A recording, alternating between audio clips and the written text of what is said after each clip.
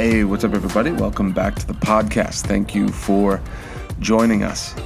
Happy to be here with you. I want to talk today about 5 benefits of living a blameless life. You know, we've done podcasts on how to break free from sin and overcoming sin. And so I want to talk about the five of the benefits of living a blameless life, where you're not practicing making a habit of sin, where you're not living a constant life of sinning and repenting, sinning and repenting. That's not, you kind of almost get this picture that that's how it goes. I remember a time in my life where it seems like the only time I prayed was when I was asking the Lord to forgive me. But that's a battle that you overcome. So let's get into this, the five benefits of living a clean life or living a blameless life. And I want to start with number 1 is it's the first major battle that you win. The benefit of overcoming sin and living a clean life is the victory over the flesh. The flesh is the first major, defeating the flesh is the first major battle as a believer that you win. So I want to read 1 John 2:14. And it says here, actually let me read verse 12. I write unto you, little children, because your sins are forgiven you for his name's sake. I write unto you, fathers, because you've known him that is from the beginning. I write unto you, young men, because you have overcome the wicked one. I write unto you, little children, because you have known the Father. I have written unto you, fathers, because you have known him that is from the beginning. I have written unto you, young men, because you are strong, and the word of God abides in you, and you have overcome the wicked one. This is right in line with what we talked about on how to overcome sin, is putting the word of God in your heart. The Bible says in Psalm 119, your word have I hidden in my heart that I may not sin against you. But you see here, it says little ones and talks about being forgiven and knowing the Father. But then it says young men. And so this is the stage of maturing. And the demarcation line is the word of God abides in you and you have overcome the wicked one. There are people who get born again, but their whole born again life is still just in the little children phase, where they never progress past little children, and they live lives of just sinning and repenting and sinning and repenting, and they never get free. They never break free from addiction. They just live in that place, and they're not maturing as Christians. They can be reading the Word, they can be hearing more things they've never heard, but they've never matured to this place of being young men, where it says, the Word of God abides in you, and you have overcome the wicked one. So the first thing is that you win your first major battle, and it feels good. It feels good to see what the devil brings to you and just kick his butt, where things that used to be a temptation aren't a temptation anymore. Where there's things that the devil used to be able to lure you in and throw you around, where he can't anymore, because you just walk free from those things. And that's why things like fleeing fornication, where you don't take things lightly. You can go back and listen to the podcast we've done on defeating sin. But the benefit is winning your first major victory. It feels good, and it's you level up in the eyes of the Word, and so you go from little children to young men, and that'd be a podcast by itself on the different levels. But number 2, you ready? Number 2 is you become. Number 2 is you gain confidence in fellowship with the Lord. 2 and 3 are going to go hand in hand, but confidence in fellowship, and then number 3 is boldness in faith. The thing that sin does is sin removes your spiritual strength. And so where people come and they want to, get into the presence of the Lord, the devil's going to try and bring condemnation. Romans 8:1 says, there is therefore now no condemnation to those who are in Christ, who walk not after the flesh, but after the Spirit. But if you live a life of sin, repent, back and forth, just struggling and not overcoming, not pressing through and overcoming, you're going to live a life that when you go to get in the presence of the Lord, you go to worship, that the devil's going to have something to throw at you every time. But when you go to get in the presence of the Lord, I remember Pastor Eric telling the story about how he was in Africa, and it was his first major crusade with Pastor Rodney, and Pastor Rodney instructed him to cast this demon out of this person. He went to cast the demon out, and the demon started had a word of knowledge about Pastor Eric and started bringing up stuff from the past, his former life. You did this is what you did, this is what you did, this is what you did. But it was stuff that was 10, 15 years before he was even saved. There was nothing current. If he had been living in sin and there had been lust problems in his life, it could have been like, well, last night you were doing this, this, and this. Imagine that. You go to cast out a devil and then it just throws that in your face. Hey, I saw what you were looking at yesterday. Crazy. So, but it had nothing current because he had defeated sin and he'd been walking an upright and godly life, a blameless life. And so there's a boldness in faith. You go to try to believe the Lord for some financial breakthrough, and then every time you go to pray about it, you're like, the devil's throwing. Yesterday you did this, throwing that in you. That goes away, and it gives you a confidence, first of all, in fellowship, that when you come to worship the Lord, that you don't feel like unworthy. People write these songs of feeling unworthy because they live in sin, not across the board, but for many people, they just have these things in their life that they've never dealt with, and because they've never dealt with it, every time they go to worship, they go to do these things, they can't have confidence. And so I'm going to read another scripture here to you. Most of this is going to be from the book of 1 John. And it says, if we say, 1 John 1:6, if we say that we have fellowship with him and we walk in darkness, we lie and do not the truth. And then it says, but if we walk in the light as he is in the light, we have fellowship one with another. And the blood of Jesus Christ, his Son, cleanses us from all sin. And then it says, if we say we have no sin, we deceive ourselves and the truth is not in us. If we confess our sins, he is faithful and just to forgive us our sins and to cleanse us from all unrighteousness. If we say we have not sinned, we make him a liar and his word is not in us.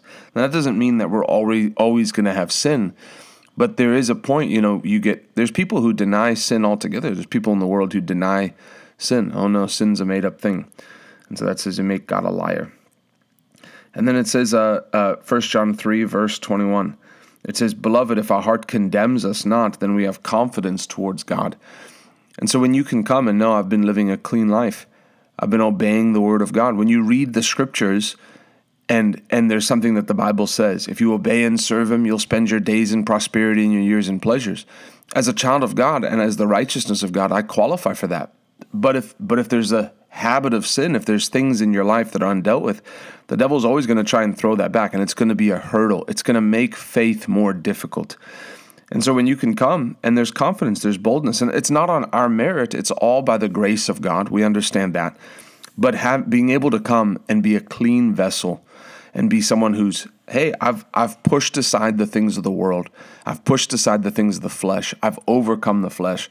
It gives you a new confidence and in fellowship with God, and it gives you a new boldness in your faith because the condemnation is gone. Condemnation is one of the biggest things we have to fight against. Condemnation is something you have to fight against even if you're not practicing sin. Condemnation tries to come. You don't want to have to add on, living, habitually doing the same sins again and again. You don't want to have to deal with that. You have to put aside condemnation anyway. You have to fight against it anyway. So don't give the devil something else to use. And then I'm going to read number 4, Ecclesiastes 10:8. Number 4 is there's no open doors for the enemy.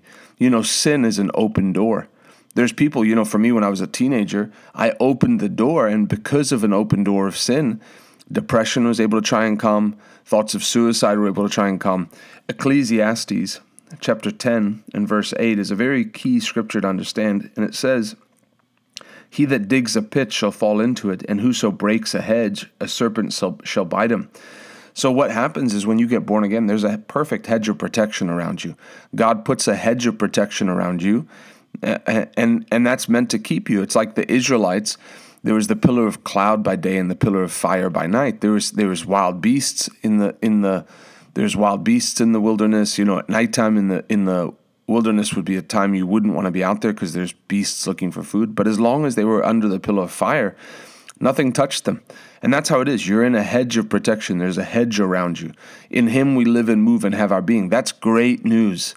But then people can, through now it's not just like, hey, I was going through my day and I told one lie and now a demon can come in. It's not like that. But when you make a practice of sin, when you make a habit of sin, Because for most people, sin is not just like, okay, one day I told a lie, and then the next day I did this. It's patterns of sin. Most people aren't dealing with 25 different types of sins that they're struggling with. It's usually one or two things. It's patterns, right? And they're usually overcoming. A lot of times for young men, it's lust. It's dealing with lust. It's not understanding how to manage that and how to flee fornication and serve the Lord, right? It's your whole life shouldn't be I'm trying not to fall into lust. It's you got to start going after the things of God. There's got to be something else you plug into, right? So there's patterns. But when you're living a clean life, a blameless life, there's no open doors. I mean, you can still open the door through fear. If you allow fear, if you speak the wrong thing, there's other ways to open the door. Job, in the book of Job, he said, "That which I have greatly feared has come upon me." So for Job, the Bible says he lived a blameless life, but then he opened the door through fear. So there are other open doors. This is supposed to be encouraging. I hope I'm not. I'm here to help you. But people have opened the door. When I talk to people and they're dealing with stuff, and I say, "Well, what led up to that?" And usually I can see there's people who've got cancer in their body, and it's usually there's things that they keep inside their heart. There's unforgiveness, there's bitterness, there's things that they allowed in that if they did things the right way and they didn't and they obeyed the Bible, there would have been no access point for those things. There's Pastor Rodney said this yesterday. He came into the healing school and he said there's people who keep things in their heart and it becomes like a cancer and it actually turns into cancer. And so that's what the Lord comes to set people free from. But allowing sin in your life is an open door. It's cutting back the hedge of protection that God has put around you. It's like there's killer wasps outside or attack wasps outside, and you're inside, and the door's closed. Sin makes it that you're cracking open a window. So shut the door to the devil. All right, and then the last one is you become. Number 5, you become follow worthy, or God won't promote you without this. God isn't looking to promote people because people, you want to be able to, like Paul, say, "Follow me as I follow Christ." People will do what their leaders will follow the example of their leaders. If I was living in sin, and then you guys are listening to my podcast, first of all, there would be no fire on the podcast because the fire will burn that stuff out of you, right? But you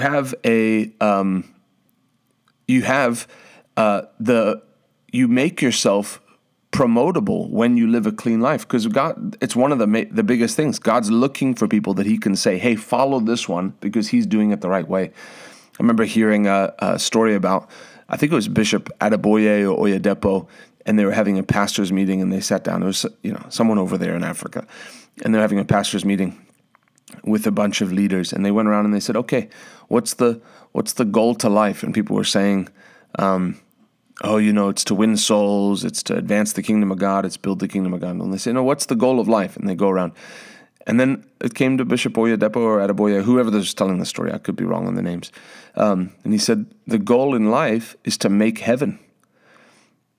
And that's really the goal in life, is to make heaven. What does it profit a man to gain the whole world but to lose his own soul? Don't rejoice that the demons are subject to you. Rejoice that your name's written in the Lamb's book of life. Obviously, it's not just about, I just got saved and I don't do anything else. But what a loss, if there's people who serve the Lord and they're in the ministry, and then towards the end of their life, because of an unchecked sin, deceit comes in. Sin deceives you. Sin hardens your heart. And then people turn away from the Lord. Man, imagine serving the Lord for 60 years and then at 65 because of an unchecked sin that blows up. And then you're not even serving the Lord. So God is looking to promote people who've overcome the flesh. And so I want to tell you, I believe in you. I believe that you can. I believe that if you take the principles and you hide the word of God in your heart and you press through in prayer, you don't take sin lightly. Press through to live a blameless life. There's many benefits to living a clean life before God. It's glorious because you can enter the presence of God easily. Not having to repent on a daily basis, not having to feel condemnation, overcome all those feelings. Be able to live a clean life before God. Young men, the word abides in you, and you are strong, and you have overcome the wicked one. I love you. God bless you. We'll see you on the next podcast.